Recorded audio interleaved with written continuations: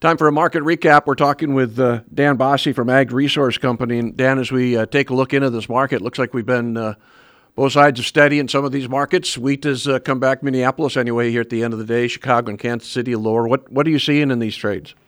Well, the overnight forecast was drier for Argentina. This week is all about South American weather, in particular Argentina, and then that crop report that'll be out on Thursday.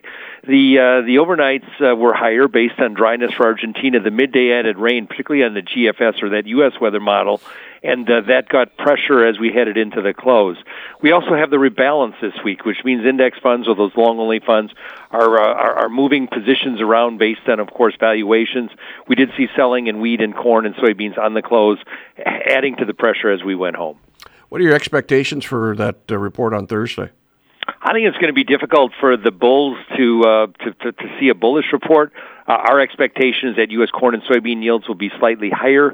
South American corn and soybean crops will be reduced by 3 to 4 million tons. But at the end of the day, Brazil still has a record large soybean crop, and we need to remember that corn and soybean prices, at least for the opening of the year, are sitting at their second highest levels on record. Cattle and hogs higher. What's helping out that trade? Yeah, the cattle and hog markets bounced here, if you will.